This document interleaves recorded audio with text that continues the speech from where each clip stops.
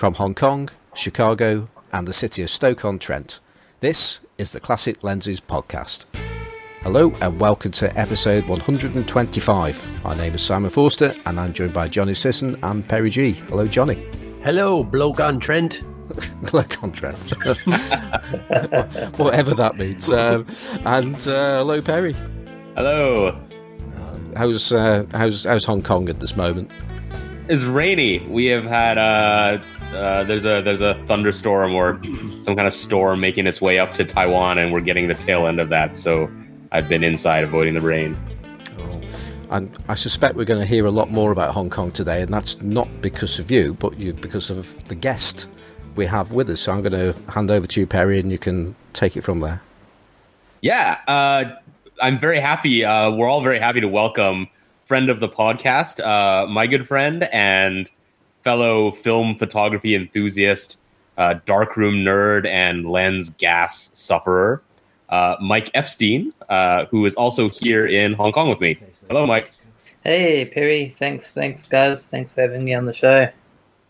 So thanks for being on. What we would normally do at this point is I actually realized that I don't know the answer to this either. So let's start with just having you tell us a bit about your background and your kind of photographic journey and how you got to sort of where you are today photographically. Yeah, all right. Well, I'll keep it brief. But, I started off with a Olympus XA in high school, which feels like about 100 years ago now. And that came along on all my hiking trips and stuff with the school, and eventually that camera packs up, and I had no money for a long time, so photography sort of disappeared out of my life for several years. And I got a job in mainland China, and I thought, well, I can't travel halfway across the world from home. I'm from Johannesburg, South Africa, for a little bit of background. And I can't travel halfway around the world and not have a camera to just, to have pictures to record my time there. So I got a digital Canon PowerShot A540, and that was my camera for a good year and a half, and followed the normal sort of path with digital SLRs. I had a Nikon D80, which I shot for a long time, and that stayed with me, working in various parts of the world.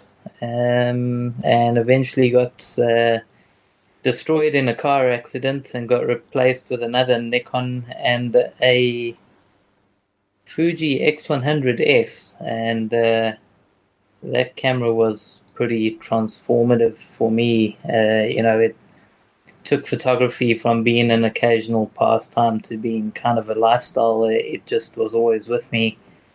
And the natural progression from that was getting back into film cameras, and that was like unleashing a beast. I've just been exploring just about every kind of film camera I can think of for the last 4 or 5 years, and that led to printing in the darkroom, and the last sort of 4 or 5 years also developing my own black and white stuff and exploring genres of photography that years ago I probably would never have considered. That's where I'm at now.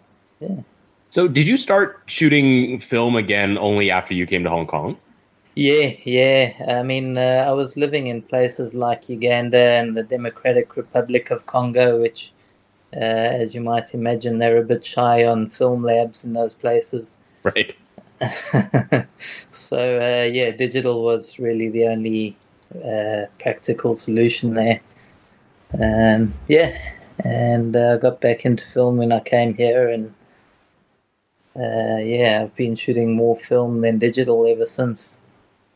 So this enormous horde of film cameras and lenses you've got, all of that was accumulated essentially after you came back to Hong Kong too?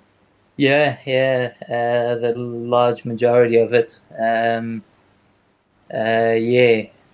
Basically all the film stuff. I didn't have any film cameras for years, and I just sort of, I just climbed in a big way about 5 years ago and just been crazy with it. Yeah, I mean, Hong Kong has a way of doing that to you. I mean, it certainly did it to me. But I mean, you've gone, from you got 35 millimeter rangefinders. You've been around the world with medium format TLRs and Hasselblads, and you even shoot large format with Intrepid, right?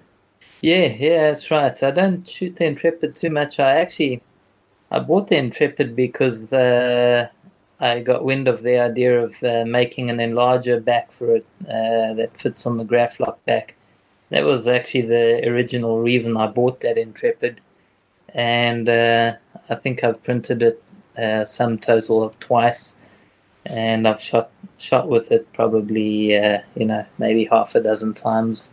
It's good fun, but it's not something that I shoot very often. So what I know, when we first met, we were out doing street photography, and I think most of our time spent together has either been buying lenses or or doing street photography. But your own sort of photographic, I guess, emphasis seems to be. I mean, when we chat, it seems like you're really more focused on like abstract and landscape and architectural stuff. Yeah, I mean, I shoot quite a lot of street photography just because I like to always be busy with the camera, and a lot of the places that I find myself in lend itself to street photography quite well. So I do still shoot a lot of street, but I wouldn't say it's my first passion in photography. I do like abstract pictures. I like very unusual pictures. Anything that I look at and I think, well, that's graphically quite different to anything I've seen before. That really interests me. Yeah. I think my first encounter with your abstract work was when you showed me something that I don't think I've seen anyone else do. You were going around with a film camera and a kaleidoscope, and like sticking the kaleidoscope in front of the lens and shooting with that. And it really struck me because when we were having that conversation, the thing you said to me, apart from the fact that the pictures look really cool, I remember you telling me one of the things that appealed to you was that the no two images can ever be the same. Like, it's literally impossible to replicate shooting through a kaleidoscope. Yeah, just the nature of the kaleidoscope, just a small movement of the kaleidoscope completely changes the picture. It's really, really hard to replicate from one frame to the next. Even if you're doing it with digital, which I've done a few times, every frame's a bit different.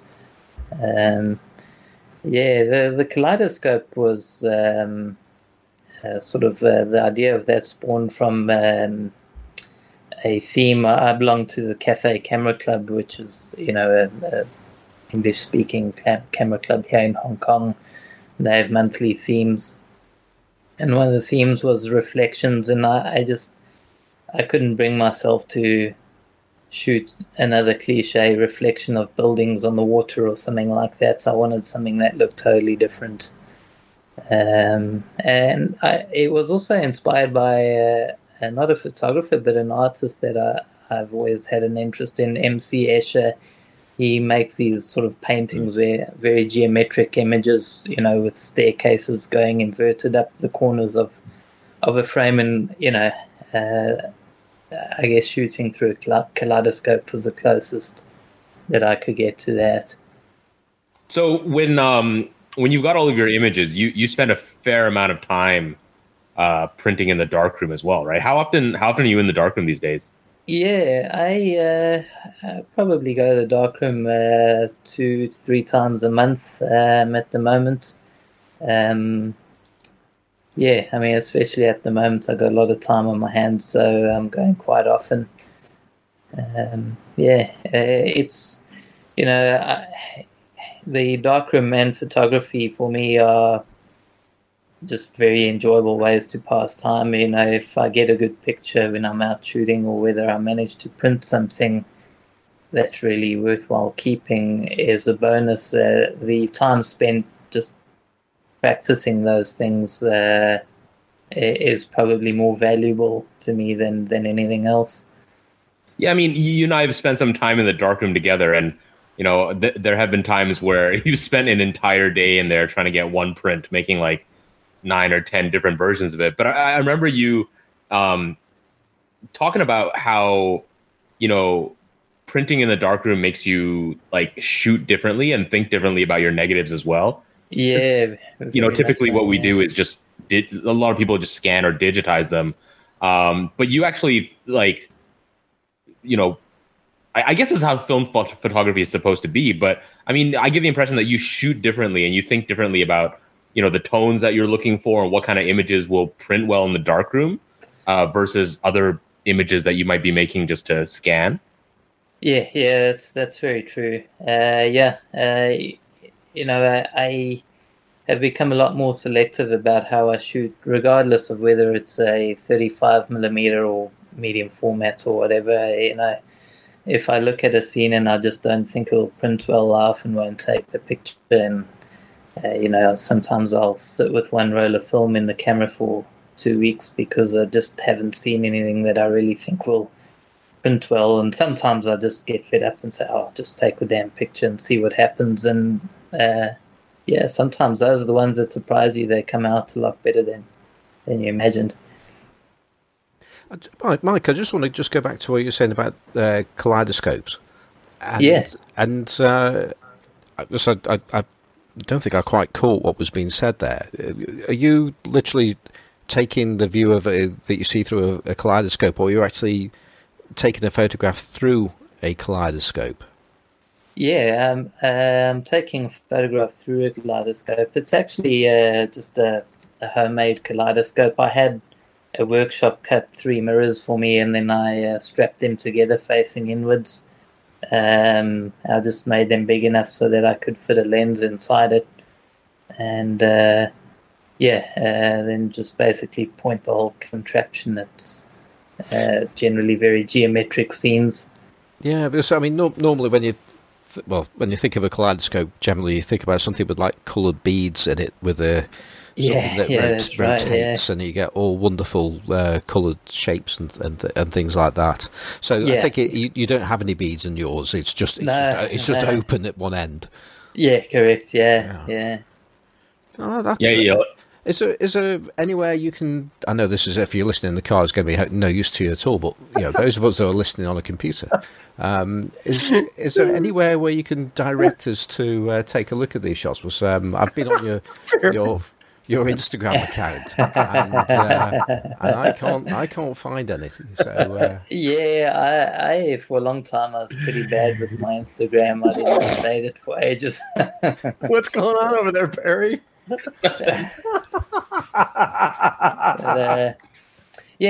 Simon, to answer your question, actually, I've been making a website with a friend of mine. You can see some of the pictures there. It's framefocusphoto.com, and then if you click on photographers and analog mic, you'll see an abstract gallery, and you can see some of them in there. Sorry, frame focus. Frame focus photo, photo with an F, F-O-T-O. Okay. Yeah. And that's all one word, is it? Yeah, all one word. Yeah. I'll send you the link in a message if you like. Yeah, that's okay. We'll get out just for. I mean, people have heard that on the podcast as well, so hopefully they can be able to follow along with that. Okay, so we've got frame focus photo with an F, and so we go into which section? Photographers, is that? And then you got analog mic and digital len. Yeah, that's the one. Analog mic. Yeah, that's me. Yeah. And abstracts. Yeah, that's the one. Yep. Yeah. Oh, they are cool. They're really cool. Listeners, they're very, very cool. And the one of the first ones you see on there, it's almost as if like it is. At first glance, it could be something with beads in it or little sticks or something, but there's actually like pens, I think. Chopsticks. Yeah, exactly. Now, Mike, which end do you put the beads in? Sorry, I'm just watching Perry's dying. I had no idea why that was so funny, and now it's clicked now. Perry's literally dying.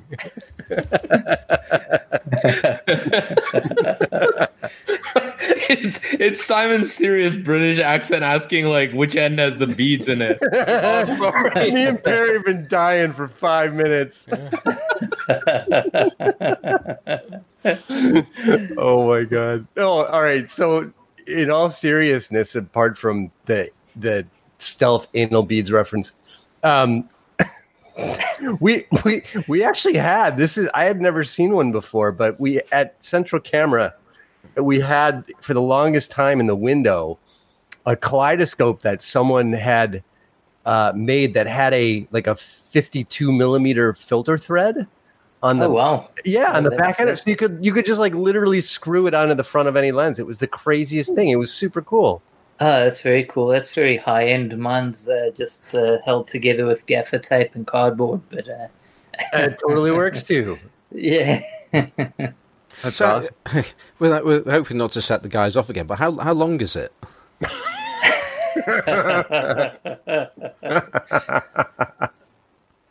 Yeah. It's about 20 centimeters.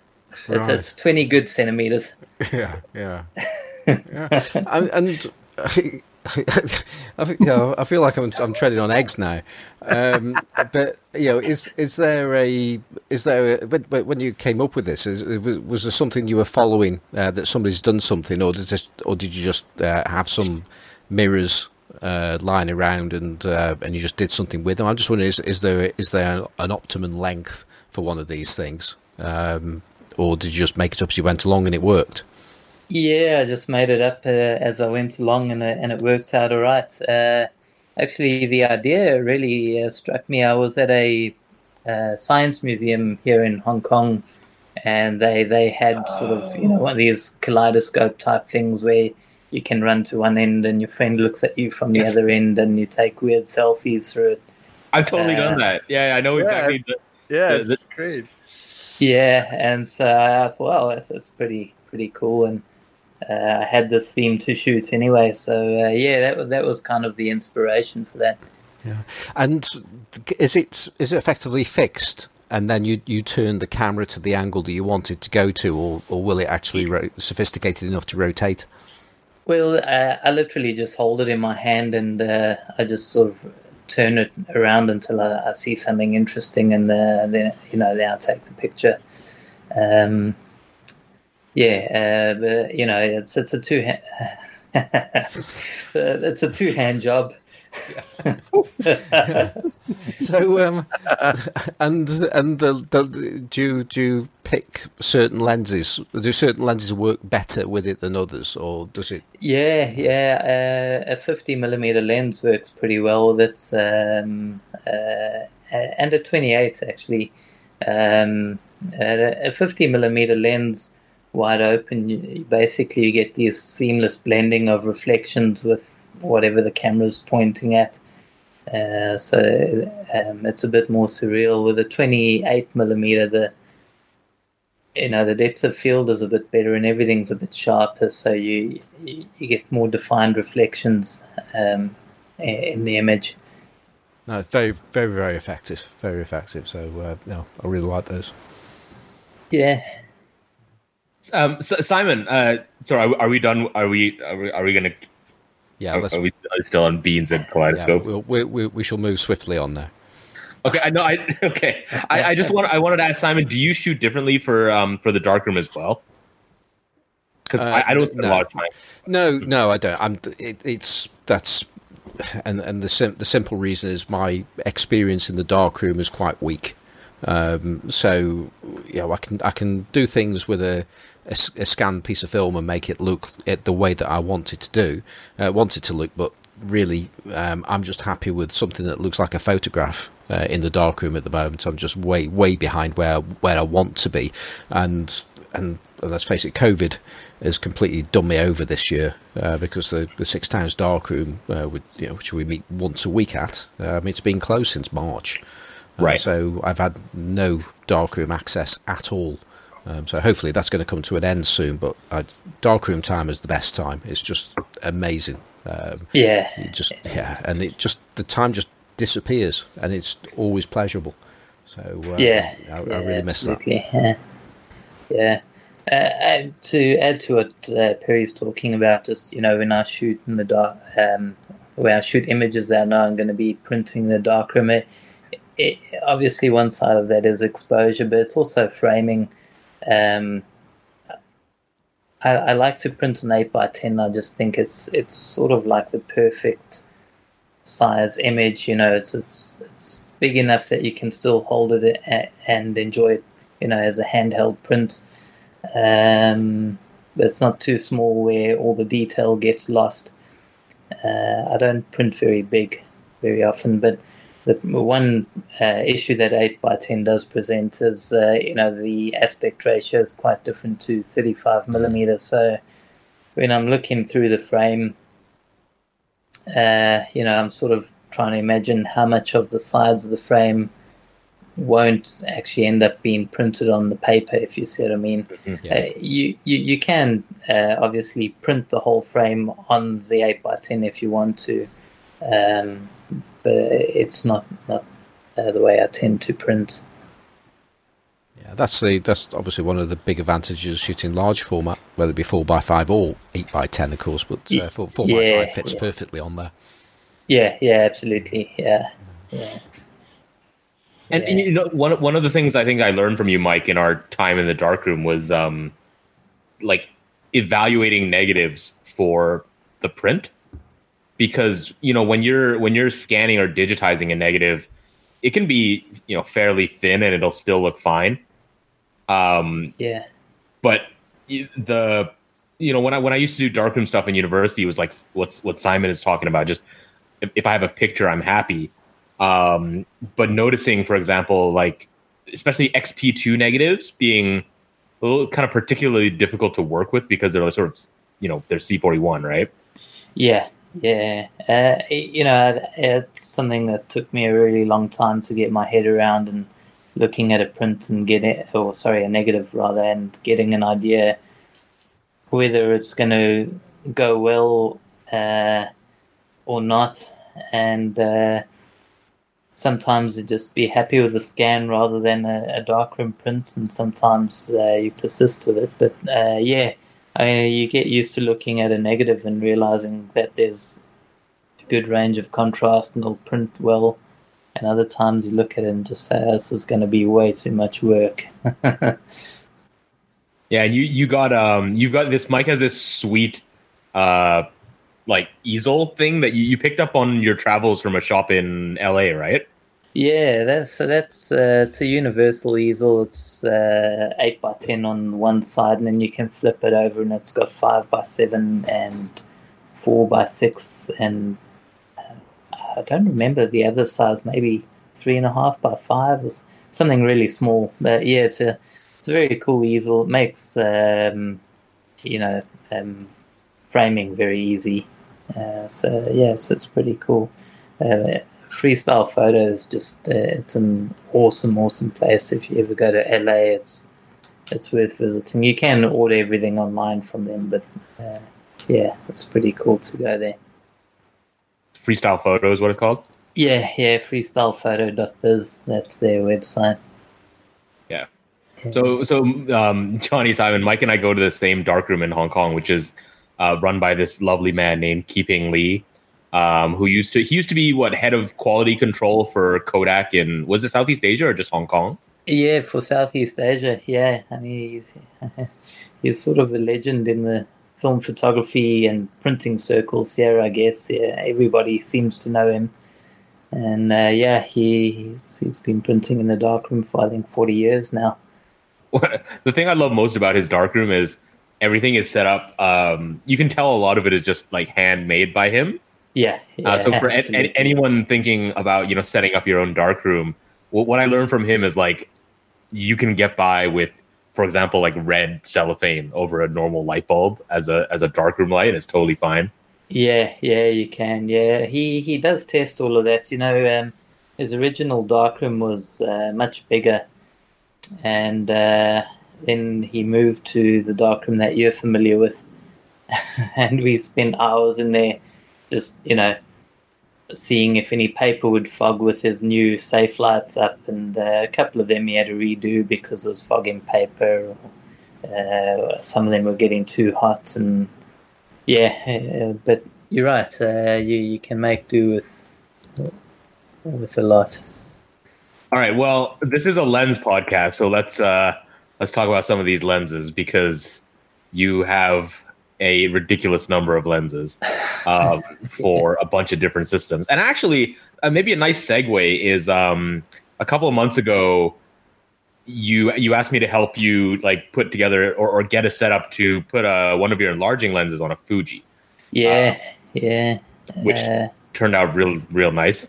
Yeah, it turned out really nice. That lens is so sharp. I would suspect that it's a Rodegon N 50mm 2.8 Arpo lens, which it's for enlarging 35mm negs. But it adapted to the Fuji really well, and it's sort of a 75mm field of view and 35mm equivalent. So I know that when it comes to lenses, aside from that adaptation thing, you don't do as much of the like crazy adaptations that some of us do. You're really a systems guy. And you've got a lot of systems. Yeah, I came to classic lenses in pursuit of the perfect system and ended up becoming a bit of a classic lenses nerd, I guess you could say, in the process. Which wasn't the plan, but I enjoy it anyway. So I mean, for the longest time, the system that I was really dedicated to was the Pentax K-mount, just because there's, I picked up a K1000 and it worked so well, and there's such an abundance of K-mount lenses out there. I thought, well, what else do I need? And then I realized that when I'm traveling, I wanted to be able to shoot both digital and film. And so, I started branching out from Pentax lenses in the hope of finding a system that would give me the same field of view and a similar kind of look, regardless of whether I was shooting digital or film.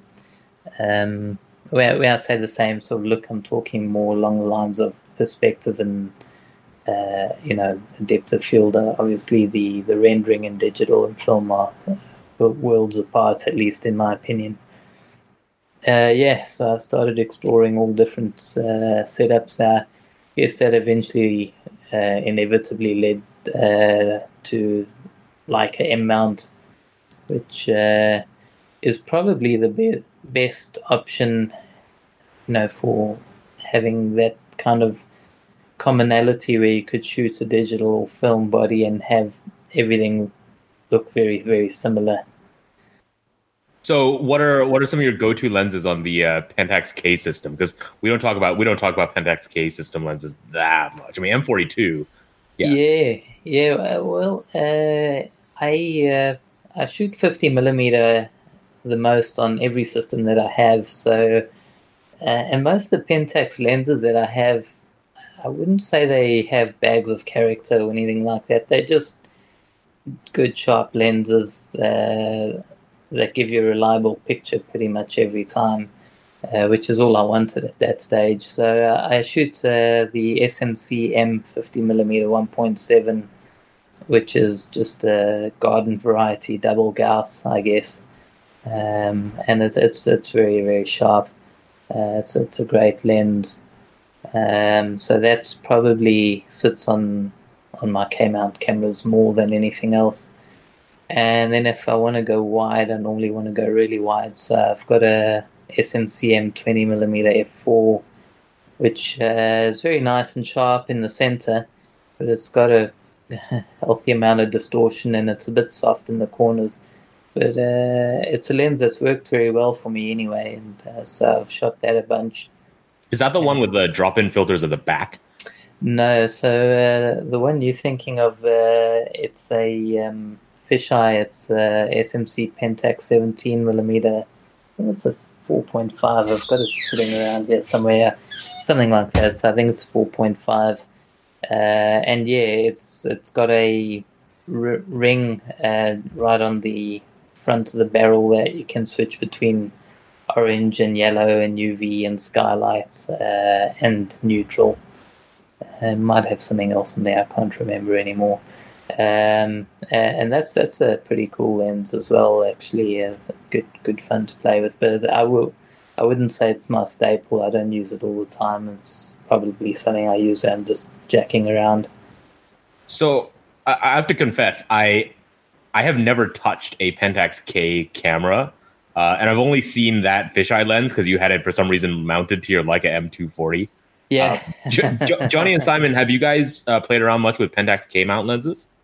A little bit. And there's, I mean, when you mentioned about filters going into the back of the lenses, I think, I'm pretty sure I had a PC lens, a perspective control Pentax lens for a short while. So that was, not sure if that was a 35 or 28. Yeah, I think it's a 28, and it uses the same sort of rotating ring principle on the barrel to switch the filters. It's a good lens. Yeah, but yeah, Pentax lenses. It's I've come across huge numbers of the 51.7 and the 28 2.8. They seem to be really, really common lenses, and 28mm has rarely done it for me, and I can't say I'm a yeah. I mean, you've already said it with the 51.7. It's a good, solid, sharp lens, but that's, for me, that's like as far as the praise goes, because that's exactly what it is, and there are so many other good, sharp 50mm 1.7 lenses out there, so it hasn't got a huge amount of character, but it gets the job done, and if that's what you want, then that's great. But yeah, it's the non-standard sizes. I've not come across too many of those. I mean, I've tried the K-mount 51.4, which is predictably a great lens. I've always wanted to have a go at the 51.2. Because that's a lens that's got a great reputation. It does. Yeah. One of the 1.2 lenses I've never tried. Have you tried the 1.2? No, I haven't. I've always been happy with 1.7. It's always been fast enough for whatever I've needed. It's sharp from 1.7 onwards, and you're quite right, Simon. I mean, they're not lenses that have loads of character or do anything unusual. I mean, they place the ball squarely in the photographer's court to put something interesting in front of the camera and make a picture with it. The one thing that's always put me off the Pentax lens, because I think the Pentax M lenses are, they're well constructed, and you can see how they followed on from the M42 lenses, and then something happened when they went to the PKA lenses, and I think they're horrible. That's what is about it. Yeah, you're quite right. The A lenses are more plasticky, and they just don't have the same quality as an M lens or a Takumar. I think there's just a predictable trajectory for a lot of lens makers. Yeah, but I just don't know what was going on with them, though, because it just seemed like they just went. It was just so wrong. I mean, because for years, they've been making beautiful, well-constructed lenses with great feel. Let's put the optics to one side, which are good and generally good and such, but the feel of Pentax lenses I've always been a fan of, and then they cheapened everything about the lens and just gave it some extra functionality for the I assume for program functions and things like that, and at the same time they just completely took everything that was good about the way that those lenses felt and said, well, you don't need it now, just have this. Oh, by the way, it's better because it's lighter. Is it? Yeah. That's the feel I get anyway. Yeah, I would concur with all of that. The A lenses, I had one, and I got rid of it when I sold one of my Pentax K1000s. But the M mount, not M mount, but the Pentax M lenses are really the ones you want, or the Takumars if you go in M42 routes. Those are all solid, well constructed lenses. But Pentax at some point offshored a lot of their production from Japan. They actually had a factory here in Hong Kong for a very long time. If you look in the bottom of some of the K1000s, they'll actually say assembled in Hong Kong. And then I think maybe in the late 80s, they actually moved their assembly to mainland China. And that's where the last K1000s were made. I think those they actually call the SE, if I'm not mistaken. The longer the production runs went for them, the lower the quality got. Yeah, I just remembered another good. I mean, I've mentioned this on the show before, but the very, very first version of the K mount lenses, the 28mm 3.5. That's a special lens. It's a magical lens. Actually, I don't know for sure, but I think the optical design came from the Super Takumar 28mm 3.5. I'm not 100% sure. Well, Johnny can correct on this one, but I know that was certainly it was a very long-running design. But I was under the impression, I could well be wrong, that it changed on that particular model. Johnny, I don't know if you can shed any light on that. I'm not sure. A lot of those SMC lenses though are pretty much the same as the M42 designs, I think. Yeah. So it may or may not. It's probably similar, I'm guessing. The reason why I think it's different, or there's something going on there, because it's a big lens, whereas on the Takumars it's not a big lens, is it? Well, I'm actually looking at mine now, and it's bigger than my SMCM 28 2.8, and. You brought that lens up a bit earlier, that SMCM 28 2.8. That's not a very good lens, at least in my experience. I don't know if I just got a bad copy or if it's universally that way, but it's not a particularly sharp 28mm lens. The other 28 that I have in Pentax is the Takumar 28 3.5, and that is a good lens. That's very nice, very sharp.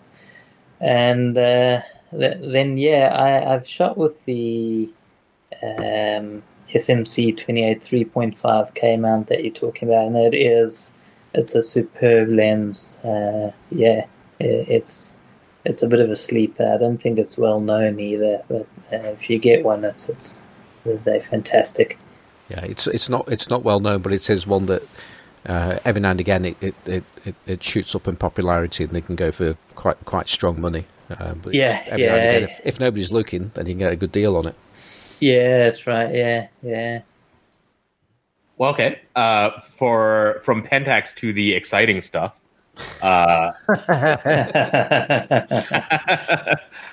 So let's talk rangefinder lenses briefly. I was just going to say we've got the list, haven't we? That we've talked about Pentax this year. Now we can do other stuff. Ticked it off the box. Well, you've got your system lenses that you use for just standard sharp everyday shooting with a Pentax. But I mean, for Leica M mount, you shoot a Zeiss-Ikon ZM. Then you've got your ridiculous amount of Nikon S bodies. But on those mounts, like we've gone through this journey together, right? Like you've gone through a ridiculous number of lenses. Yeah, especially in 50mm, I went through a boatload of them. Yeah. So there's a couple of lenses that I want to ask you about specifically. Yeah. Both on Leica M mount and Nikon S mount. Yeah. So let's start with Nikon S mount because there's fewer of them. Yeah. You have both the 50-1.4 and the 50f2, right? Yeah. It's the SC 51.4 and the HC 5cm f2. Yeah. So those are both sonar designs. And I have them in LTM, but I also have the 1.4 on Nikon S mount. Yeah. They are both sonar designs, but they're very, very different lenses, eh? Yeah, they are. The 1.4 gets a bad reputation, and it's partly rightly deserved. I can say, when you shoot that lens at 1.4, it's just garbage. You have to be a special kind of person to want that look. But yeah, it's a bizarre lens because when you stop it down to f2, it just totally changes. And the bokeh, I guess, if you're into that kind of thing, the bokeh on that lens is not particularly great. But I shoot stock down most of the time, so I really don't care about that too much. But saying that the 5cm f2 is a better lens, it's just more consistent. It's not super sharp at f2, but it's not bad. But then it doesn't have these drastic changes in its look as you stop down through the range of apertures like the 1.4 does. Now, you recently got rid of your 25 f4 scope bar, right, for the S mount? And Johnny, you've got that lens, yeah? Yes, I do. Yeah, it's a it's a fantastic lens. It's incredibly sharp, but it doesn't work that well on digital. It's totally usable, but it requires a bit of work because the color shifts. Mm-hmm. And wait, so have you put it on an Amadeo and stuck it on your M240? Oh, you're talking about the S mount version? Yeah, I thought you had the S mount version? Yeah, I do. Yeah. I have put it on the M240, and it does basically the exact same thing as the M mount version. You get those wild color shifts on Wait, them. But the Leica mount version doesn't couple. It's a snapshot scope bar. So if you put that on an Amadeo, it actually becomes a better lens than the Leica mount version then, doesn't it? Because it'll couple at least, right? Yeah, it will couple. But if you've got an S mount body, then there's no point putting it on a film Leica, and it doesn't work that well on digital because the color shifts are that the S mount version of that lens. Because I've had both. I've had the M mount and the S mount, and the S mount version is a dedicated film lens for me, it's really, really nice. I've got it on a Bessa R2S, and it's really nice on that body. Oh, I forgot that you got the Bessa R2S. Yeah, right. That's a recent one. So you got an S3, you have an SP, and an R2S. Yeah. Those are the S mount bodies I have. Yeah. Would it be fair to say that the R2S is actually the best shooter out of those? Yeah, I mean, the R2S has a much nicer viewfinder. It's nice and clear, and you're only looking at one set of frame lines at a time, which is quite nice. It's the only S mount body that I know of that's metered. So that's quite nice as well. Yeah. And it's really compact. It's a very compact body. I mean, the Bessas are fantastic. Yeah. But they feel a bit plasticky, but they're well built. But the one lens that you have on that mount, which I gas over the most, is Mike here has the 35 1.8 W Nikkor. Yeah, that's a really nice lens. Yeah, I bought that lens from Vishal. I don't know if you guys are familiar with him. He runs Camera Film Photo here in Hong Kong. And it's a very, very sweet lens. I haven't shot with it a lot, but when I have, I've thoroughly enjoyed it. Yeah, that lens is one that when my gas started for that lens to now, the price has tripled. Yeah, they've become expensive and it seems like S mount is the way to go because the LTM is absurd. Yeah, the LTM, I don't think they made them in very big numbers either. No. Yeah. I mean, that lens is something special, though. Even the design, if you look at the diagram, it's got this crazy flat rear element. Yeah. It does have a bit of character when you shoot it wide open. It's got some character for sure, especially around the edges of the frame. But you stop it down a little bit, and it's just incredibly sharp. And I have the 2.5 version of that as well, 3.5 centimeter f2.5, and that's also an incredible lens, and it's a lot cheaper. It's just as sharp as the 1.8, and it's a fraction of the price. Got a ton of fall off though, that lens. It does have a fair amount. Yeah, it does. Yeah. Oh man, I want that one. Yeah, it's a sweet lens. And then on the M mount side, obviously there's the ZM stuff, which is sweet, and we've talked about a bunch. But you've actually gone through a bunch of the new Voigtlander stuff as well, like the 21, the 35, the 51.5 Nocton, the 35 f2 Ultron, the new one. Yeah. We were discussing this because you were looking at it as like a Summicron alternative because it's significantly cheaper. Yes, it seems to do the job, eh? Yeah, it's very sharp. It's it's a great lens, especially on film. It's particularly good. It works well on digital as well. Actually, those two lenses, the 35 millimeter f2 Ultron and the 21 3.5 scope, I bought because they fit well as a system.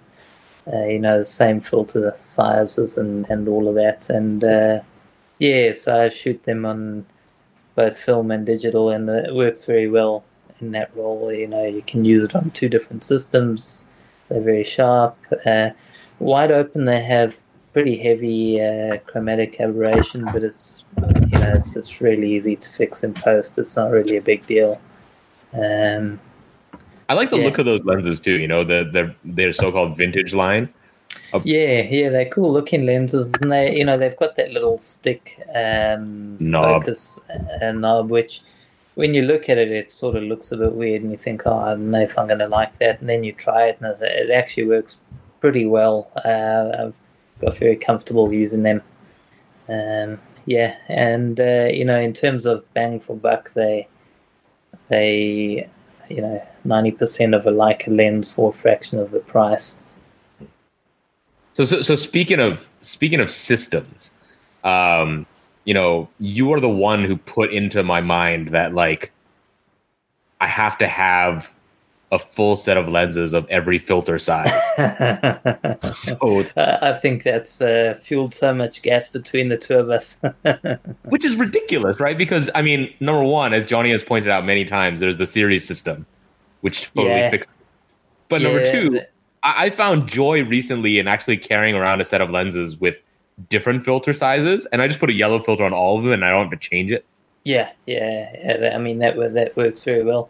That came from, actually, that's probably a hangover from my Pentax system, because everything on my Pentax system is 49 millimeters filter thread, and I got just so used to and comfortable with having just one set of filters and one set of lenses, and it all just worked, and I didn't have to think, I need an adapter, or I need a 49 and a 52 or something like that. And then I got into rangefinder stuff, and eventually I got there with 39 millimeter filters. I think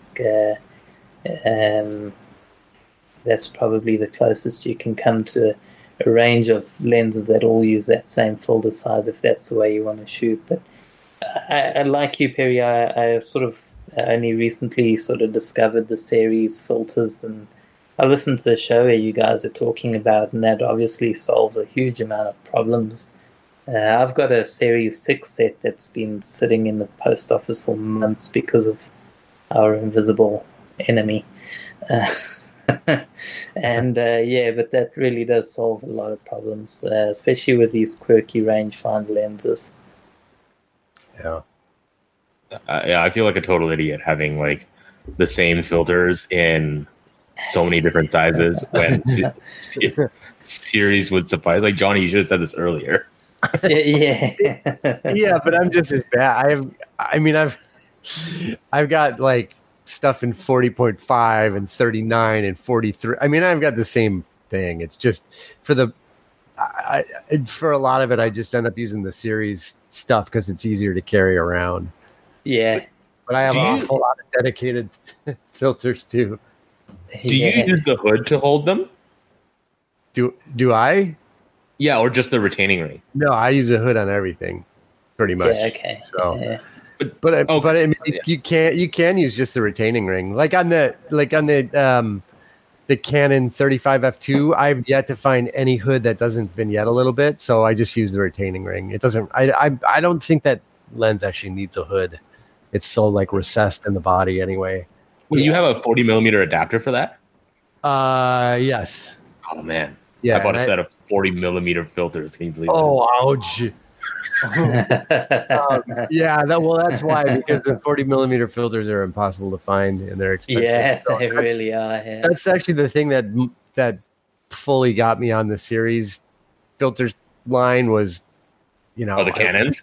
Yeah, because it was so hard to find that, I had 40 mils.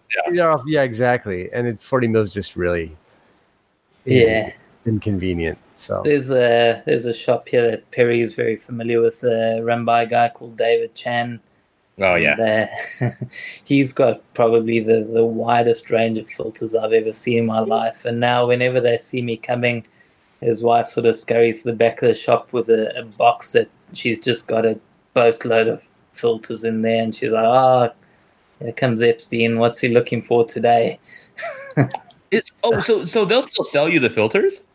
Yeah, they've got so many unusual filter sizes that I just haven't been able to find anywhere else, and they just seem to have it.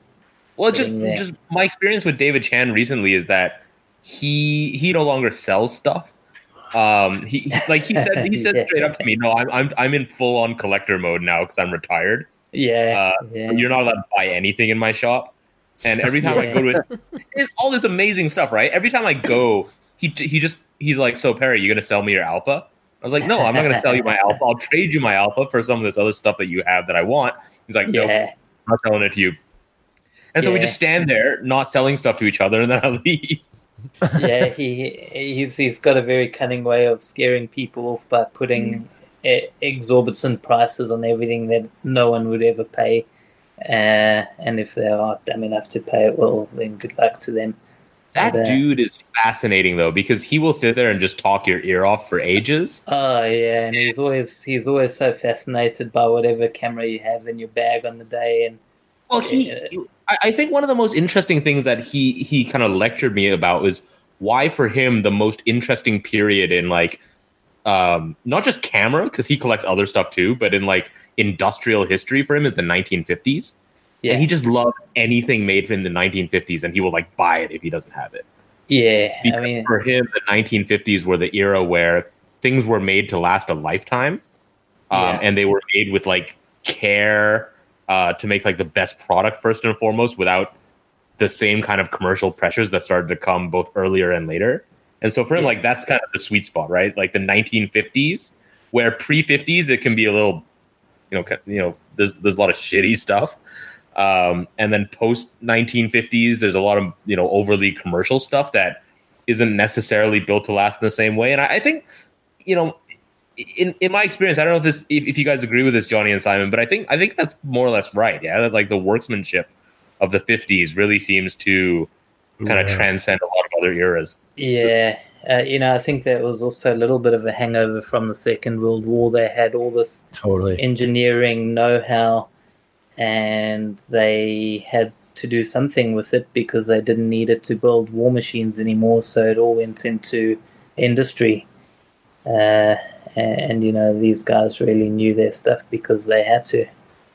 And so you just got a boatload of well-engineered things coming out of the 50s. All right.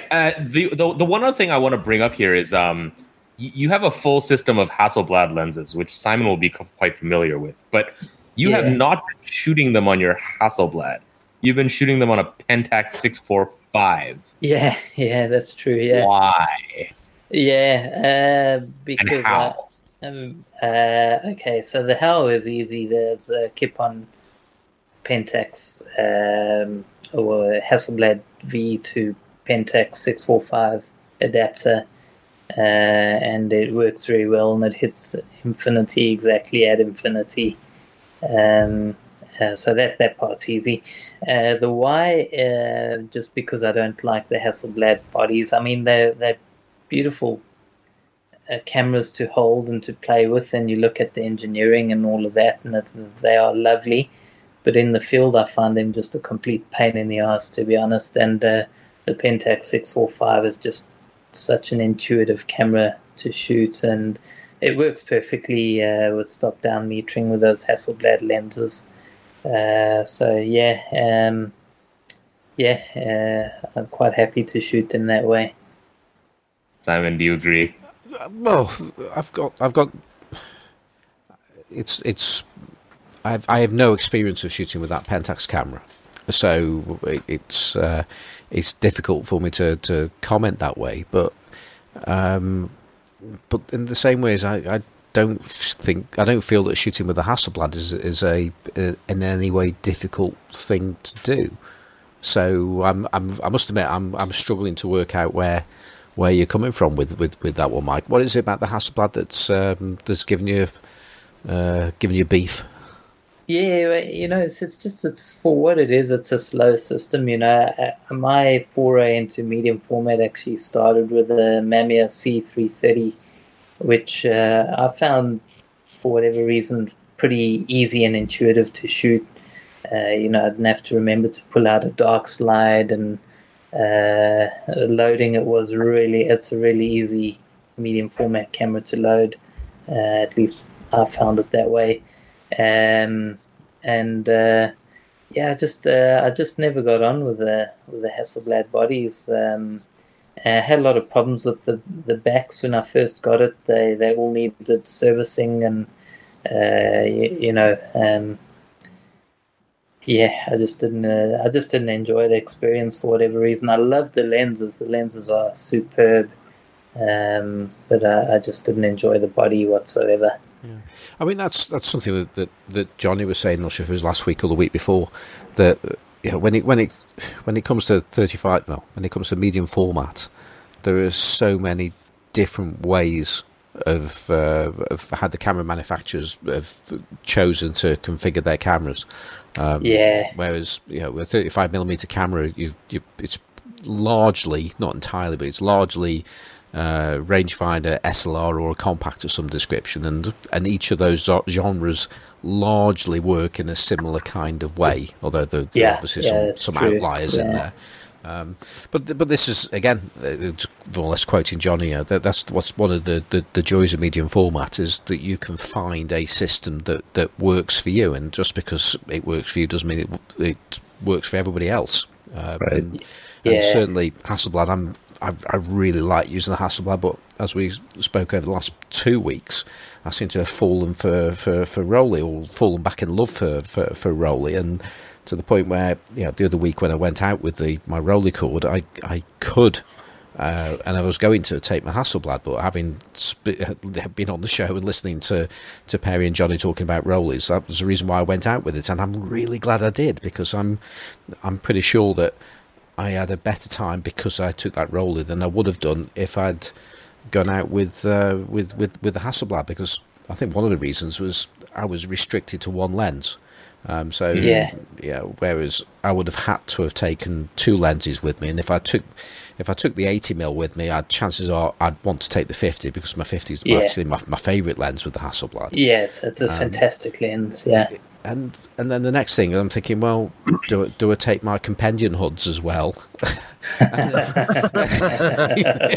And all of a sudden, we've gone from what is a relatively small camera to something that's enormous and taking up a huge amount of space. So I was glad I took the Rollei. Yeah, that's totally true. I don't have a Rolleiflex. As I say, I've got a Mamiya C330, which I really enjoy shooting that camera. And then I've got a Yashica D, which is a poor man's Rolleiflex, I guess, or more like a Rollei cord, actually, because you still have to cock the shutter and advance the film separately. But it's if you are not sure that you want to get into TLRs, but you want to experience them, a Yashica D is probably the perfect place to start. It's not. They're not crazy expensive, and the lens is very reliable, and if you really love it that much, then at some point you'll almost certainly end up on a Rolleiflex. I mean, I have to admit, listening to you guys talking about has had me looking at Rolleiflexes as well. I forecast a global shortage of Rolleiflexes as a classic lenses podcast fuels our desires. We've had a fair bit of feedback about the last two shows and Rolleiflexes, including people that are not really interested in the subject. That sort of started to look at them on eBay and stuff like that, just because of the enthusiasm that we had last week. So it's good fun. Yeah, I think Johnny probably has already commented on this, or maybe could comment on this. But I think if you go in that direction, a Rolleicord is probably most of the way there already anyway. Other than just the handling on the Rolleicord is obviously it's a two-step process rather than the easy just advance and cock at the same time with a Rolleiflex. Although honestly, the camera that you just mentioned, the Yashica D, to me, like a Yashica D or a 635, which is essentially a Yashica D, but was marketed with a 35 millimeter adapter with it, but you don't have to use it. It's essentially the same camera. Those are really, really well built Yashica TLRs. And honestly, if I was gonna recommend somebody who just wanted to try a TLR, the Yashica would be my recommendation, and not the Rollei, because they're just more expensive. And the Yashicas, those are really good cameras.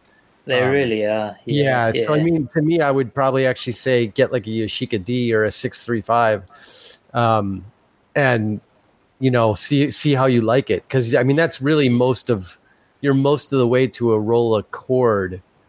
At that point, it's just it's like when you decide you really love twin lens. Ultimately, you're probably a Rolleiflex is, to me, the way to go. But the Yashicas they're really, really nice cameras. Wait, I mean, so the Yashica I see the most is the 124. Yeah, that's what's the difference between the D and that? The 124 is it's a crank mounted auto. You don't have to cock the shutter separately, so it's all in one action. So it behaves a lot more like a Rolleiflex. They're nice. Actually, the lenses are really good. They make great images. They're not nearly as kind of robust build wise, but they're really nice cameras. I mean, especially the older ones. The one that everybody likes is the 124G because it's got the meter. But I mean, to me, it's the least well built of all of them. So I mean, you're better to get like a 124 non-G, or if you can find a what is it, the Yashica. No, the Novak will correct me, but I mean, I think it's just the Yashica, not the 12, but there's another couple of models they made that were like similar to the 124.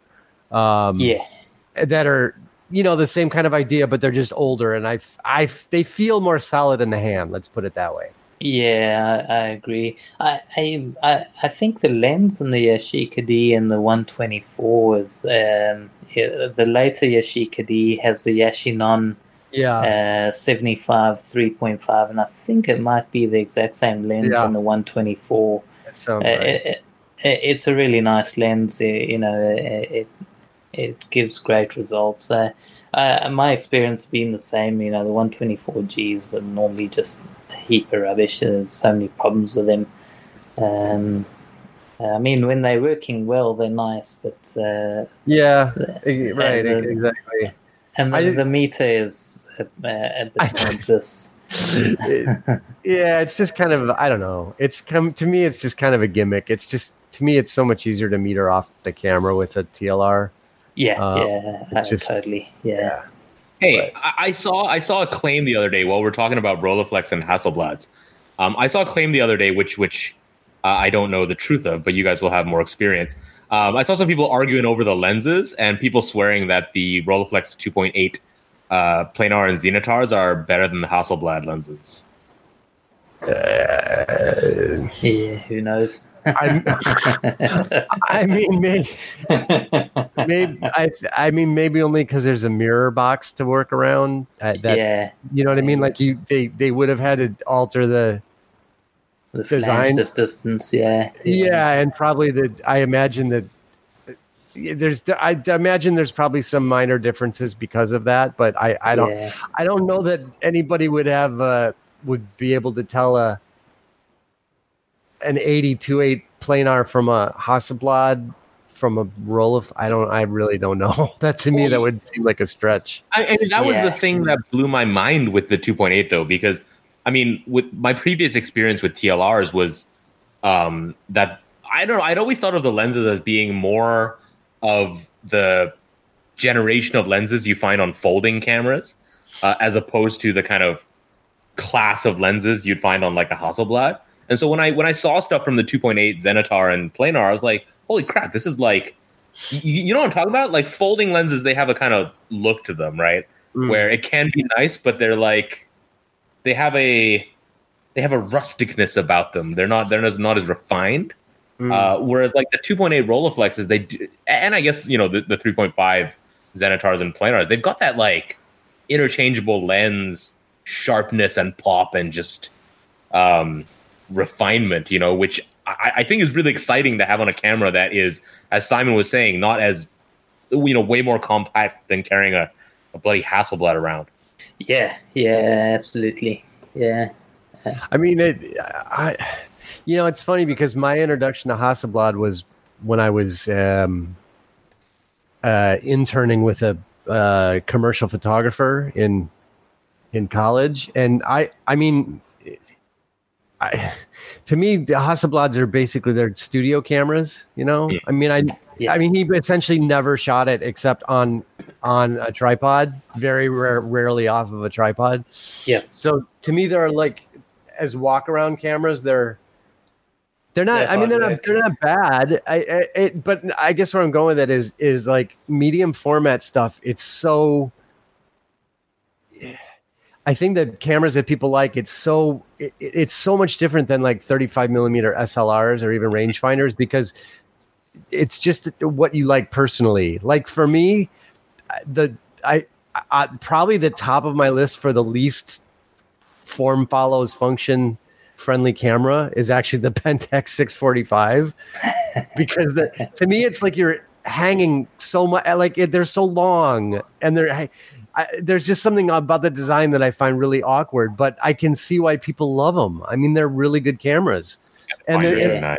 Yeah, the finders are nice. And in the same way, like Hasselblads seem to be like, some people find them, you know, a bit overly complex and difficult. And some people are like, you know, it's the perfect camera for them. So I don't know. That's why I feel like medium format stuff it's really peculiar in terms of like the other one. I mean, I've never been as a user, I've never been a huge fan of the Mamiya, like the Mamiya C TLRs, but some people love them for the interchangeable lenses and stuff, you know? Yeah. So it's so particular. And so it's really hard to like recommend. I feel like it's really hard to recommend stuff like that to someone, because it depends on what they like to have in their hands, kind of, you know what I mean? Yeah, totally. Yeah, it's also very kind of specific to how and what you shoot. You know, if you're shooting on a tripod or in the studio, a Hasselblad is great. But if you're not on a tripod all the time, it's really not the most efficient way to shoot medium formats, at least for me. So I'm going to give one quick follow-up on the TLR thing, just so I can correct myself now rather than in all of our notes and conversations after the podcast. Again. So if you want a good Yashica TLR, that's a crank wind. Okay, so not the D or the 635, which I think are the best of the classic knob wound Yashicas. There's the Yashica Mat LM, which is the ugly duckling because it's got a light meter that usually doesn't work. But those are really, really nicely built Yashicas, and you can probably find them a lot cheaper than like the Yashica Mat 124.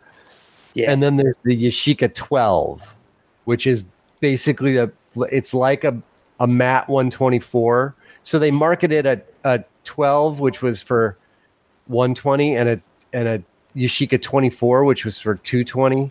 So if you can find a Yashica 12, those are also really nice. Oh, is that what the 124 stands for? It's like squishing those together.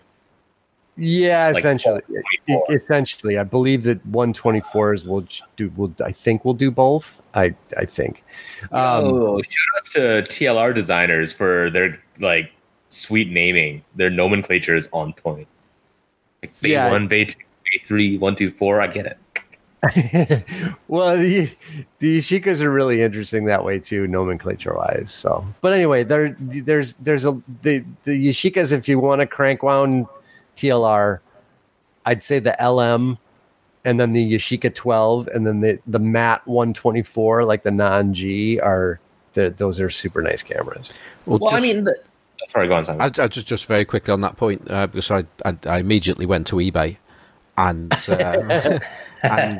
the LM, well, you can actually have an LM that looks just like a rolly cord, and it's not crank wound, and it doesn't even have a meter on it. So there are variants within the LMs as well. The LM should be the light meter version. I'm looking at one it says I've seen both kinds, and there's one here it says LM on the front of the camera.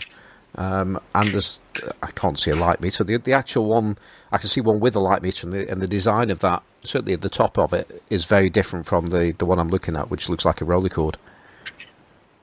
I mean, I think the thing with the like high end Rolly lenses on the 2.8s and the the later 3.5s is like what Johnny was saying in terms of medium format form factor. When I think of medium format cameras, it's like you've got one end of the spectrum, which is portability. And typically there you've got like your folders and, your weird like box brownies and stuff like that, where you're compromising on the kind of quality of the lenses. I mean, I can't think of any folders other than like the APO Lanthar Bessa, where the lens is that legendary. And then on the other end of the spectrum, you've got like your big ass SLRs, right? Like the Hasselblads and stuff, where you're not compromising on the lens quality, but then on portability and ease of use, you're sacrificing a lot. And then the Rolleiflexes, and a lot of the TLRs, they just like sit in that sweet spot in the middle, where their lenses are great and the portability is also, on point. I know that Eric Casluce is shouting at you right now. So I'm sure there are loads of folders with great lenses. There's one with there's a Helios lens on one of them. Yeah, I think that's on it.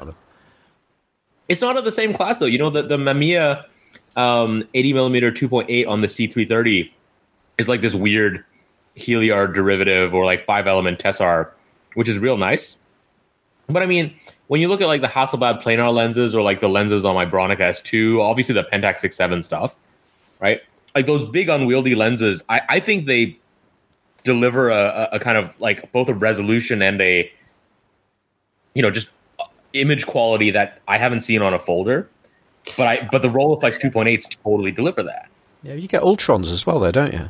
On on some of the barn door, which are still folders. Yeah, I mean there are some really high-end modern folders as well. Okay. Clawbell Makina, which I stand corrected. That's a beast of a camera, and the Fuji GF670, I think it is. Yeah, you're right. I'm full of shit. Yeah, those. No, but Perry, in your defense, I think a lot of older folders, they like it's so easy for those to get out of alignment, like between the bellows and the folding mechanism and everything else. Yeah. So I mean, if they're not like dead on, it's hard to get them to focus accurately. So I mean, they can be troublesome cameras, and that may be part of what you're seeing. And a lot of them have triatars, which tend to work, I think, really well in medium format. But maybe you're seeing some funkiness from that. I don't know. Well, I mean, I have a bunch of folders, and I can't think of any of them that deliver the kind of quality that I see from the SLRs, the Rolleiflexes, and stuff like my Bronica RF645. So if they're out there, then send some folder suggestions. You need better folding cameras. It's as simple as that. I'm staring at, they're on my wall in front of me right now. There's a Mamiya 6 folder there, which got a really good lens, right? Agfa Solinar is a pretty good lens. But like those things, I don't think they deliver the quality that like, the Pentax 6.7 does. Am I wrong? Are there folders out there that are that good? Apart from the ones Mike mentioned, the modern ones. Yeah. I would say no. Yeah, personally, but I mean, there's a few special ones out. I mean, there's the there's the Besses with the Heliars and stuff, but there's the Fuji 645 that one's really good. That lens, the GS 645. Right. Yeah. And the Super Icontas, surely there are some good lenses on those. The Tessars, man. Yeah. Well, that's okay on medium format. Yeah, but they're not planar good. No. Yeah. Okay, I have a Super Iconta. It's good, but it's not. It doesn't deliver the same. So I think there's a different class. There's a gulf there. Yeah, I think it's a lot of what Johnny was saying. Just the construction of those cameras, especially the old ones. It's so easy to get them out of alignment.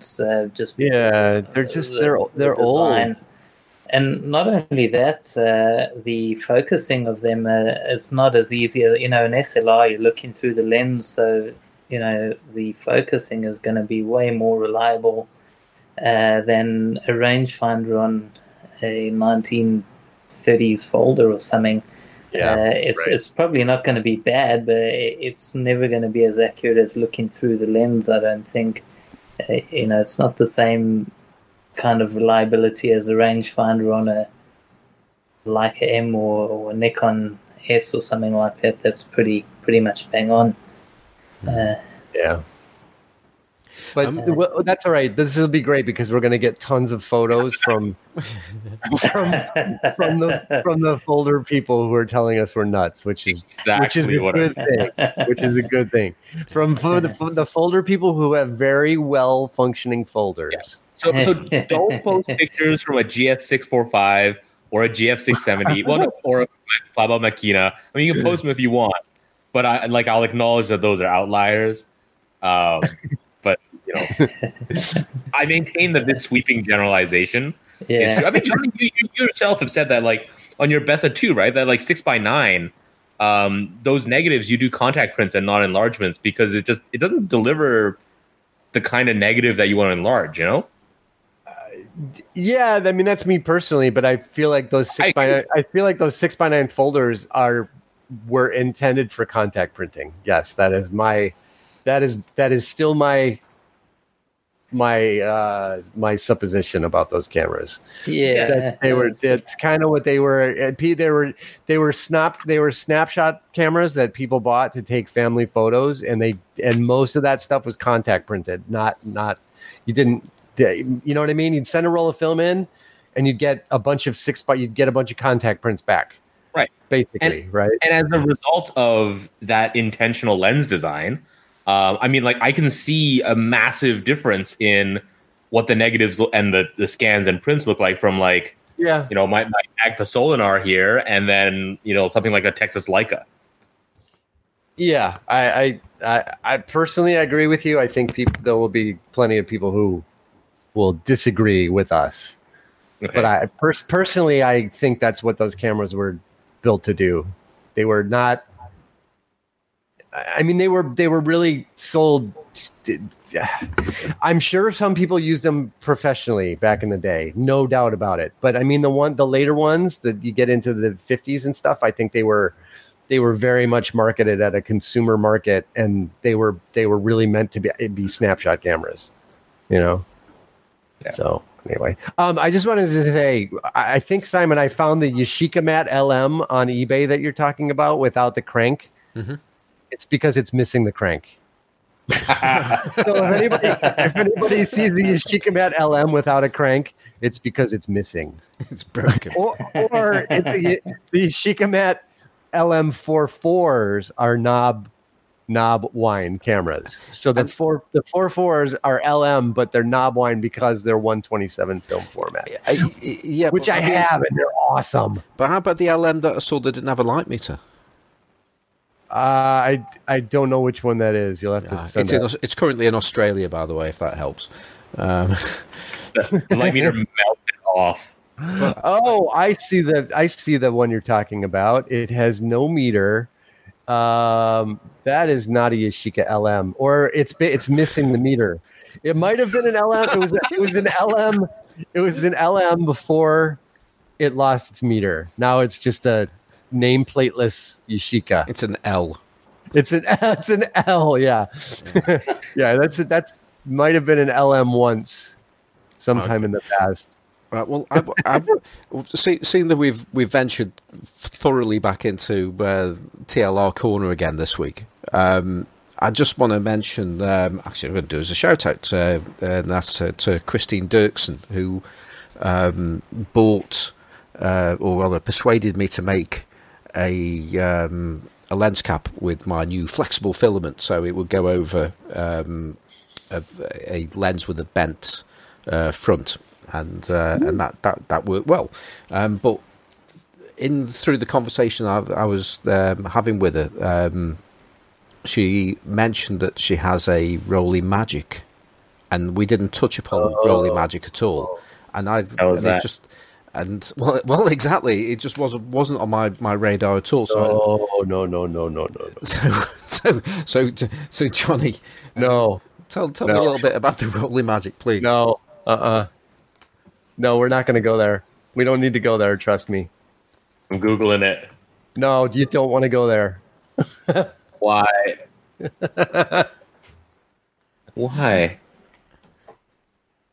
Why? This is what's wrong with this? Interesting. It's interesting. I mean, it's got a meter, which obviously that means that Johnny doesn't like it. No, it has a meter that doesn't work, and then the entire camera doesn't work. Wait, it's a 6x6. What's wrong with this? It says Rolly on it. Yeah. It's made by Franken how do you pronounce that? Heidecke? Heidek? I'll let you guys learn about that on your own. The Rolly Magic. How do you say magic in a German accent, Johnny? I can't do that German accent. I don't know. Mike, what's wrong with it? Yeah, Mike, have you any experience of this camera? No, it's the first I'm hearing of it. I encourage all of you guys to go out and buy a Rolly Magic, and we'll talk about it next week. Well, they're not cheap though. That's the thing. I mean, I've looked at the price of these things. You can pick a Rolly cord up for less than you can a Rolly Magic, it seems. So there must be something going on there, unless it's just rarity. I don't know. But I mean, I've just got something here. Goes a big difference with the Rolleiflex. Or that's not the best well-written, not that I can even speak, is the fact that the Rolly Magic uses front cell focusing instead of moving the whole lens board. So it's going to be like effectively like a sort of helicoid or on some kind of... Actually, I don't know. I'm not entirely sure. I guess the glass would move back and forth, right? I have a homemade TLR that works like that. Or just the glass moves back and forth and not the lens board. Hey, that means you'll never have the problem with the lens board not being parallel. That makes it better, doesn't it? Which will be really handy on your non-working Rolly Magic. Does this have aperture priority? Oh my god! Yo, this thing has like shutter priority. Oh wow! Automatic exposure is better than a Rolleiflex in every way. What the hell? Why did I get a Rolleiflex? Is this why it's called Magic, isn't it? Yeah. Well, there you go. So that's the Rolleiflex Magic, the ultimate Rolly. Get one of these. Get this instead of a Rolleiflex. Okay. I know nothing. Okay, let's move away from TLRs and then just find out a little bit more about Mike's favourite lenses, shall we, Perry? Sorry, the last thing about TLR. Simon, did you develop your rollerboard shots? Not yet, but my microfen has arrived today. So that's what I've been waiting for. So I've been advised that microfen and my Forte Portrait Pan 100 go well together. So I can now do it. So yeah, I'm also going to do my T-Max in that as well not necessarily at the same time, but I'm going to use it for the T-Max as well. No, I'm super keen to see those because I shot a couple of rolls this week with the Rolleicord. And, oh, man, I'm so happy with the shots I got. Like, we got up at 5:30 a.m. to go shoot some swimmers. Well, no, we just went to shoot in the neighborhood where the light was going to be. And there were these, like, morning swimmers swimming at 6 a.m. And then we got, like, some portraits of people with birds. It was awesome. Mike, you were saying that those morning swimmers are, like, actually a thing in Hong Kong. Yeah. No, I saw those pictures, and it reminded me of a body of work from a local photographer here, Michelle Rice Chan. She did a whole series on sort of the swimming culture in Hong Kong.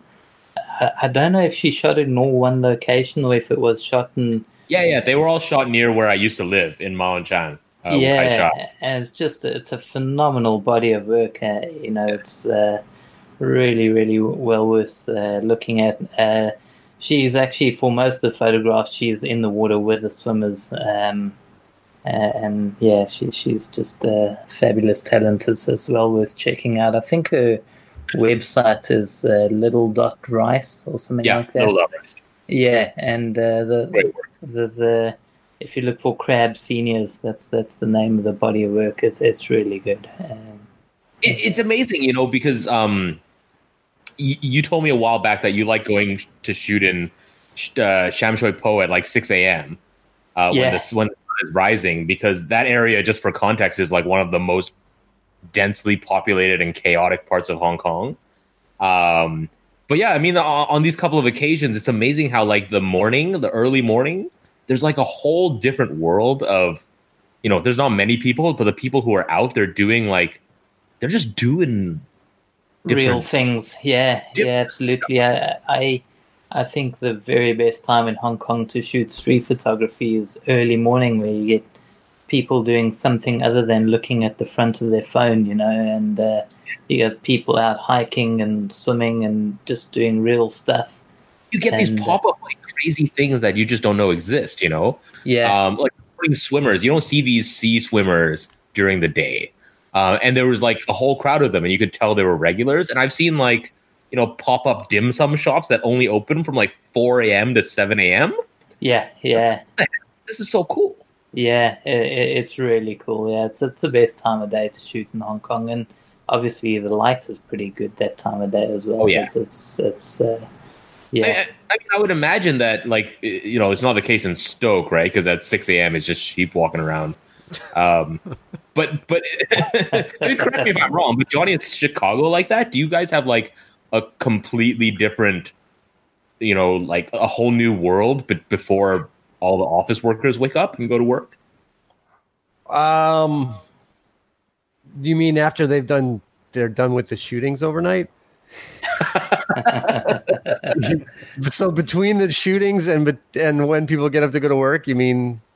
Yeah, when we're like crack of dawn to sunrise. Yeah. Well, so we have the lakefront, so that entire basically all of the lake, the east end of the city is all park land essentially. So we kind of have that in that there's this big green space that people get out and do stuff in. I mean, that used to be before this craziness started, but because that was closed for many months, they just reopened it, and it's probably going to close again because people are idiots and everybody's walking around without masks on. I mean, we have that. We have just kind of that whole outdoor thing that people do, in the morning, or people commute by walking through the parks, that sort of thing. So it's kind of a mini different morning culture. That's cool. That's I've always found sort of the Chinatowns and bigger cities in the US are so interesting to walk around at night. They seem to be busy. You wouldn't do that in Chicago, no. Well, I'm from Johannesburg, so I might be tempted. But it's it's just a different world. It's so interesting, and it's I love walking around those parts of town at night. Chicago's Chinatown is it's really sketchy. Yeah. It's kind of the only people that go there are the sailors that are on leave from Great Lakes training camp, the naval training base. Yeah. That's where the sailors go, is to Chinatown, and that's about it because Vancouver Chinatown is also super sketchy. Yeah. Wow. Yeah. So back on the lenses, Mike, are there any other lenses in your pile that you want to highlight that we haven't talked about? I have a couple that I think you've spoken about in the past, so there's no point beating a dead horse, but not really. Let's talk about the Heliar. The Heliar Classic. Yeah, it's a good lens. It's good for portraits.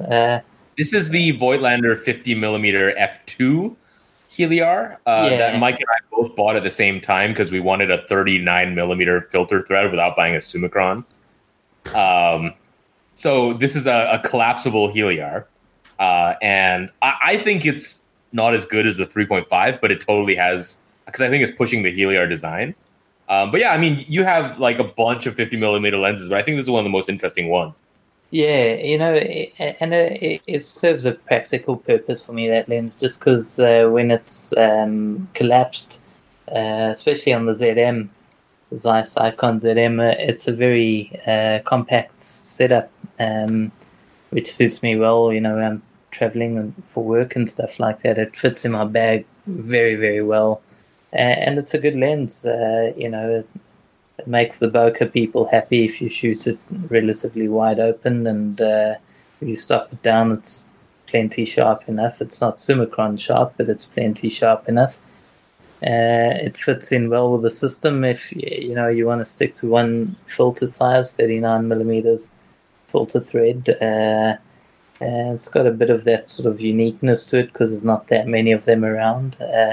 It's a pretty heavy lens. I mean, it's very small, but it's dense. It's I don't know, there's gold nuggets inside that thing or what it is, but it's pretty heavy. The Zeiss Icon ZM's not a very heavy body, so when you extend that lens, it's actually pretty front heavy on that body. But it's a nice lens. I've shot it on the M240 as well, and it works well on that camera too. But you haven't shot any Heliar lenses on like large format or medium format, right? No. The one Heliar lens I think you and I have spoken about before is the 105 3.5, the original one. I think that is a Heliar design. I wasn't for what system? The 105mm f3.5 on the Mamiya C330. Oh yeah, okay. Yeah, I think that's a Heliar design. I actually didn't even know that until you told me that a few weeks ago. But it's a very nice lens for portraits. That's the only other lens that I'm aware of that's a Heliar design that I've shot. Because in my opinion on it is apart from the 3.5 Voigtlander 50, I don't think the Heliar lenses on 35mm have as much of the Heliar look as they do on a larger format. I mean, you can see a little bit of it. You can see also a little bit of the, like the slight, ever so slight corner swirl in the Heliar lens. Yeah. But that kind of magical pop, I think, really comes out on large format. So what I'm saying is, after we're done the show, you should go buy a large format Heliar lens. Yeah, I've looked at them, but they're not cheap lenses, man. They are super expensive, at least the ones I've seen.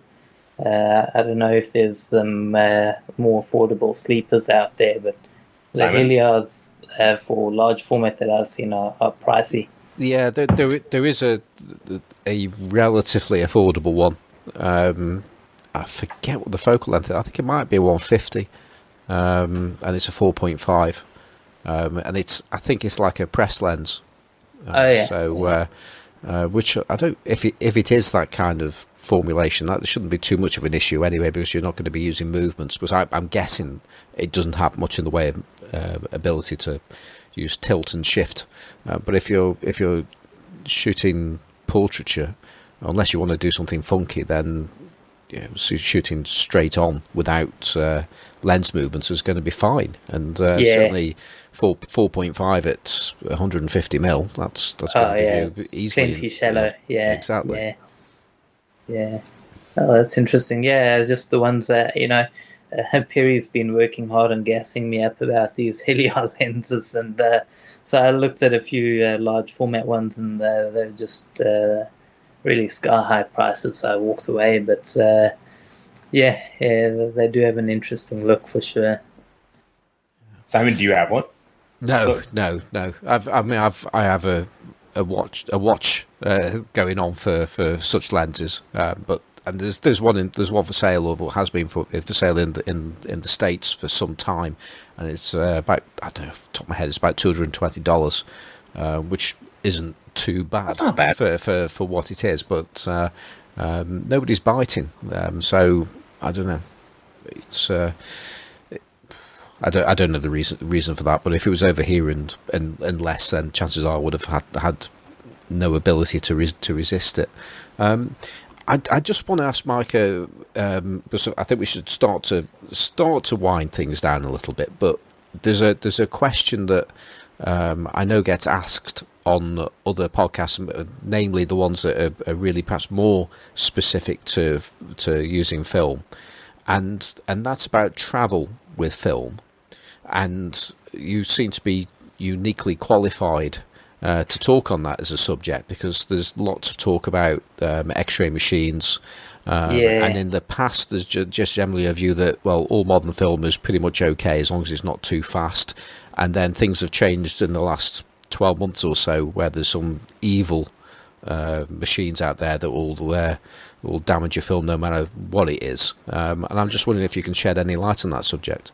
Yeah, so for a long time it wasn't an issue. There's a lot of talk going around the internet about don't put your film through the X-ray machine. I did a trip to the Middle East last year. I was traveling for a month, and I put my 14 rolls of film that I carried for the month through just about every dodgy looking X-ray machine imaginable. I was sort of thinking, well, I think it's going to be fine, but I'm not sure. But I brought the rolls home, and yeah, they were absolutely fine.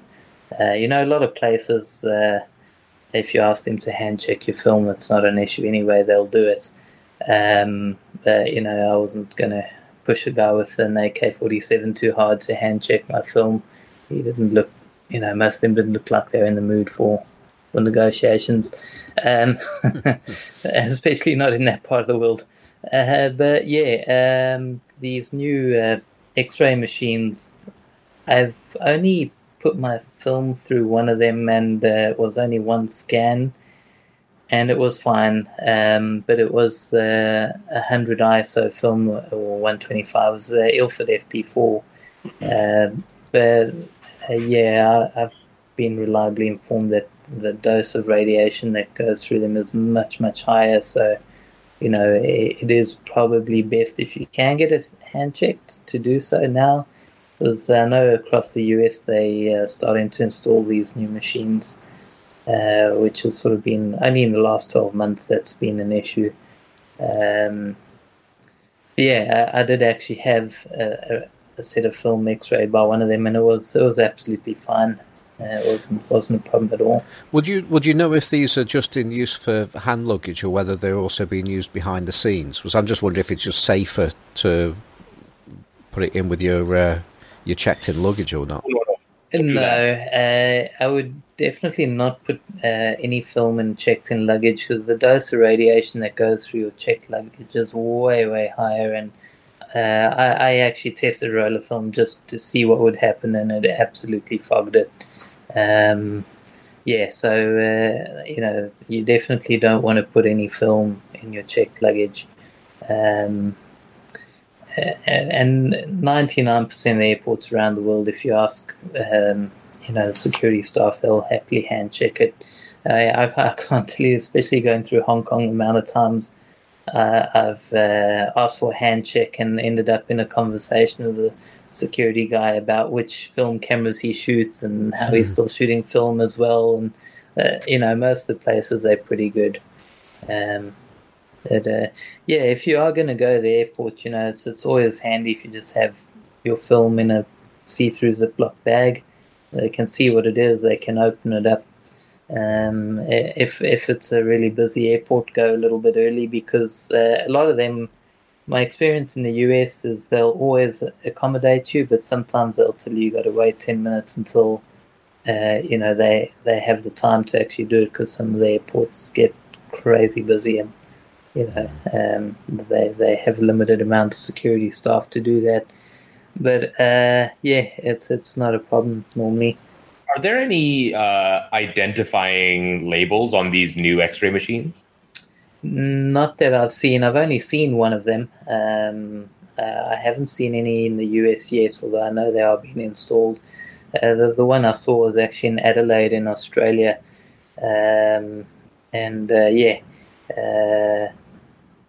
It wasn't a problem there. I put it through the machine just because I wanted to see what would happen, and it was fine. They definitely are much higher dose radiation. And, a lot of people buy these lead bags. You see them for sale online and stuff. I don't recommend that you use those. It's read back to a bull.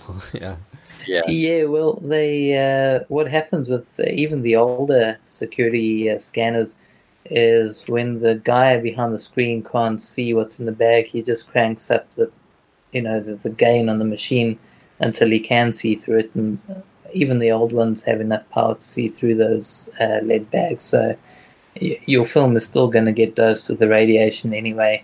Mm-hmm. And the result is he's just cranked up the machine a whole lot. Just give your film to the security guy in a clear Ziploc bag. Tell him you want a hand check, and my experience so far has been they'll almost always help you. I've traveled all throughout Southeast Asia, India, Sri Lanka, the Middle East, and 9 times out of 10 I've not had any trouble with asking for a hand check. I've heard there was a story last year about a photographer going through Heathrow in the UK, and they just plainly refused to hand check her photos, and they did get fogged with the new equipment. So it's Well, I know Heathrow does have the new machines, and Heathrow security staff are not renowned for being the most cooperative, unfortunately. They are jackasses in the UK, and I think they are deliberately told with this whole hostile environment stuff to be jackasses as part of their mandate.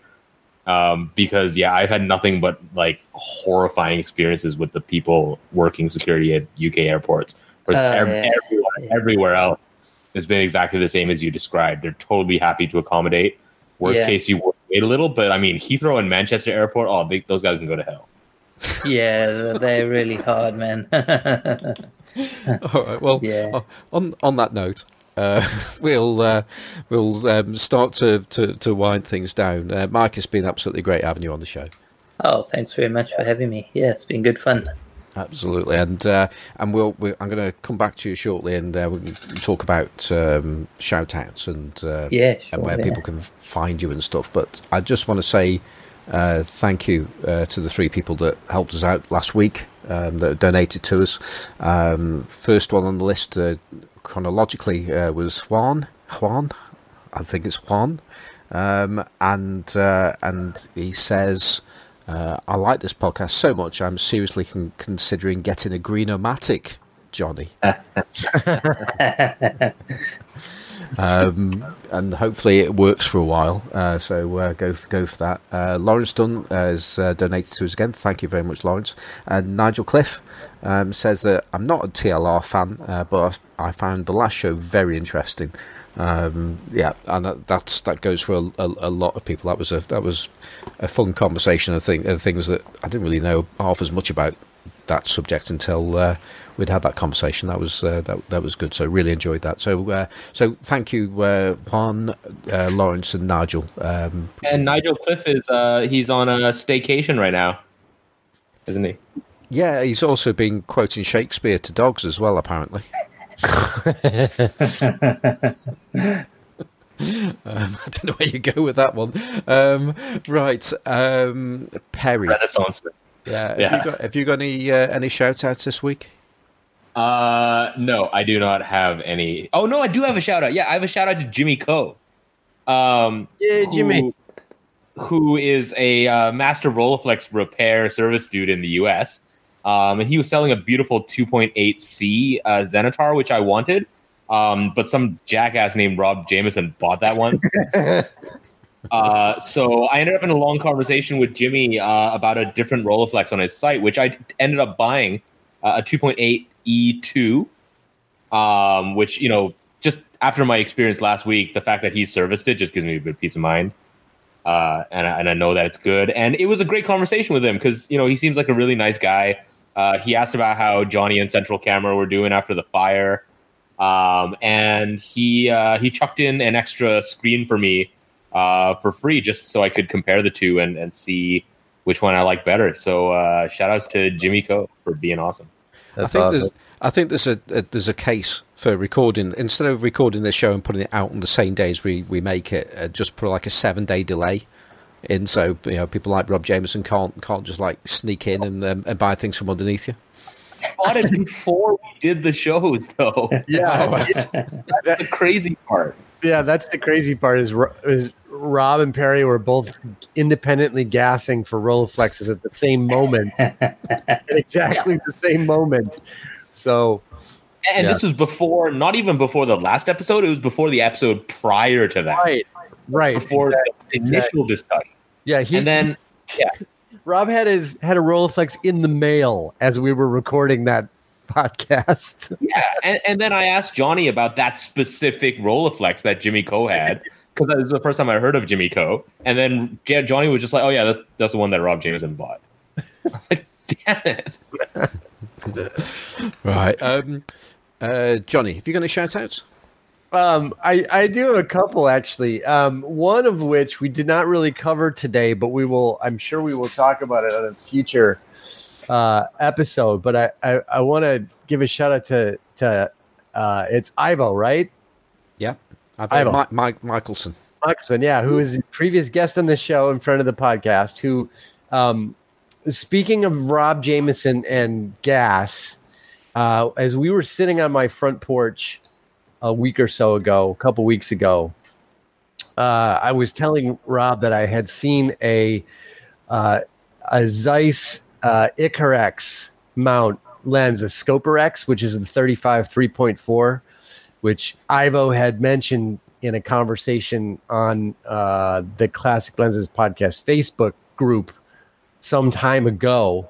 So a lens that had been on, my radar and on Robbie's radar, because he's been enjoying the Ultron lens, the 51.8. So I was like, dude, I just saw a Scoper X on eBay for $120.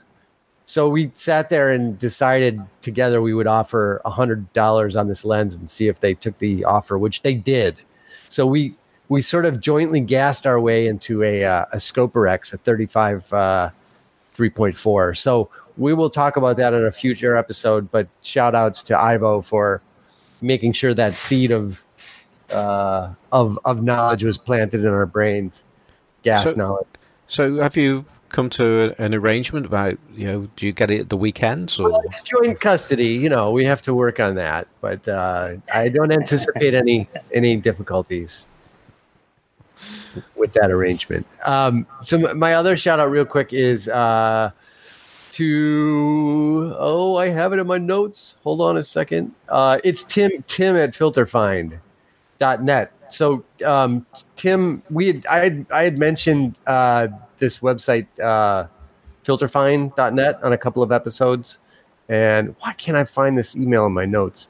But anyway, Tim had sent me a nice email and said, hey, he said a couple of customers recently mentioned your referral, and I wanted to reach out and thank you. So we got a thank you from Tim Rice at filterfind.net for mentioning, but I wanted to thank our listeners for throwing him some business. He's a great guy. He's got, we were talking about filters earlier. He's got a crazy assortment of odd size stuff and series filters, et cetera, and good prices. So he was much appreciative of the business that came his way from the podcast. So that was kind of cool. So shout out to Tim at FilterFind. And I think that's all of my shout outs for the moment. Okay. Mike, have you got any shout outs? Yeah, thanks. Just to one of my best mates who's been building the website that I referred you guys to earlier, framefocusphoto.com, which is the same place that you can follow us. My best mate, Len Edwards, he's courtesy of our invisible enemy not flying airplanes at the moment, so we're both spending time building a website because we've got nothing else to do. Shout outs to Len and just in general, everybody in this pandemic situation that, been so heavily affected by it. It's something that is going to pass, and just keep your chin up. And anybody who's suffering through this, thoughts are with you guys. Yeah.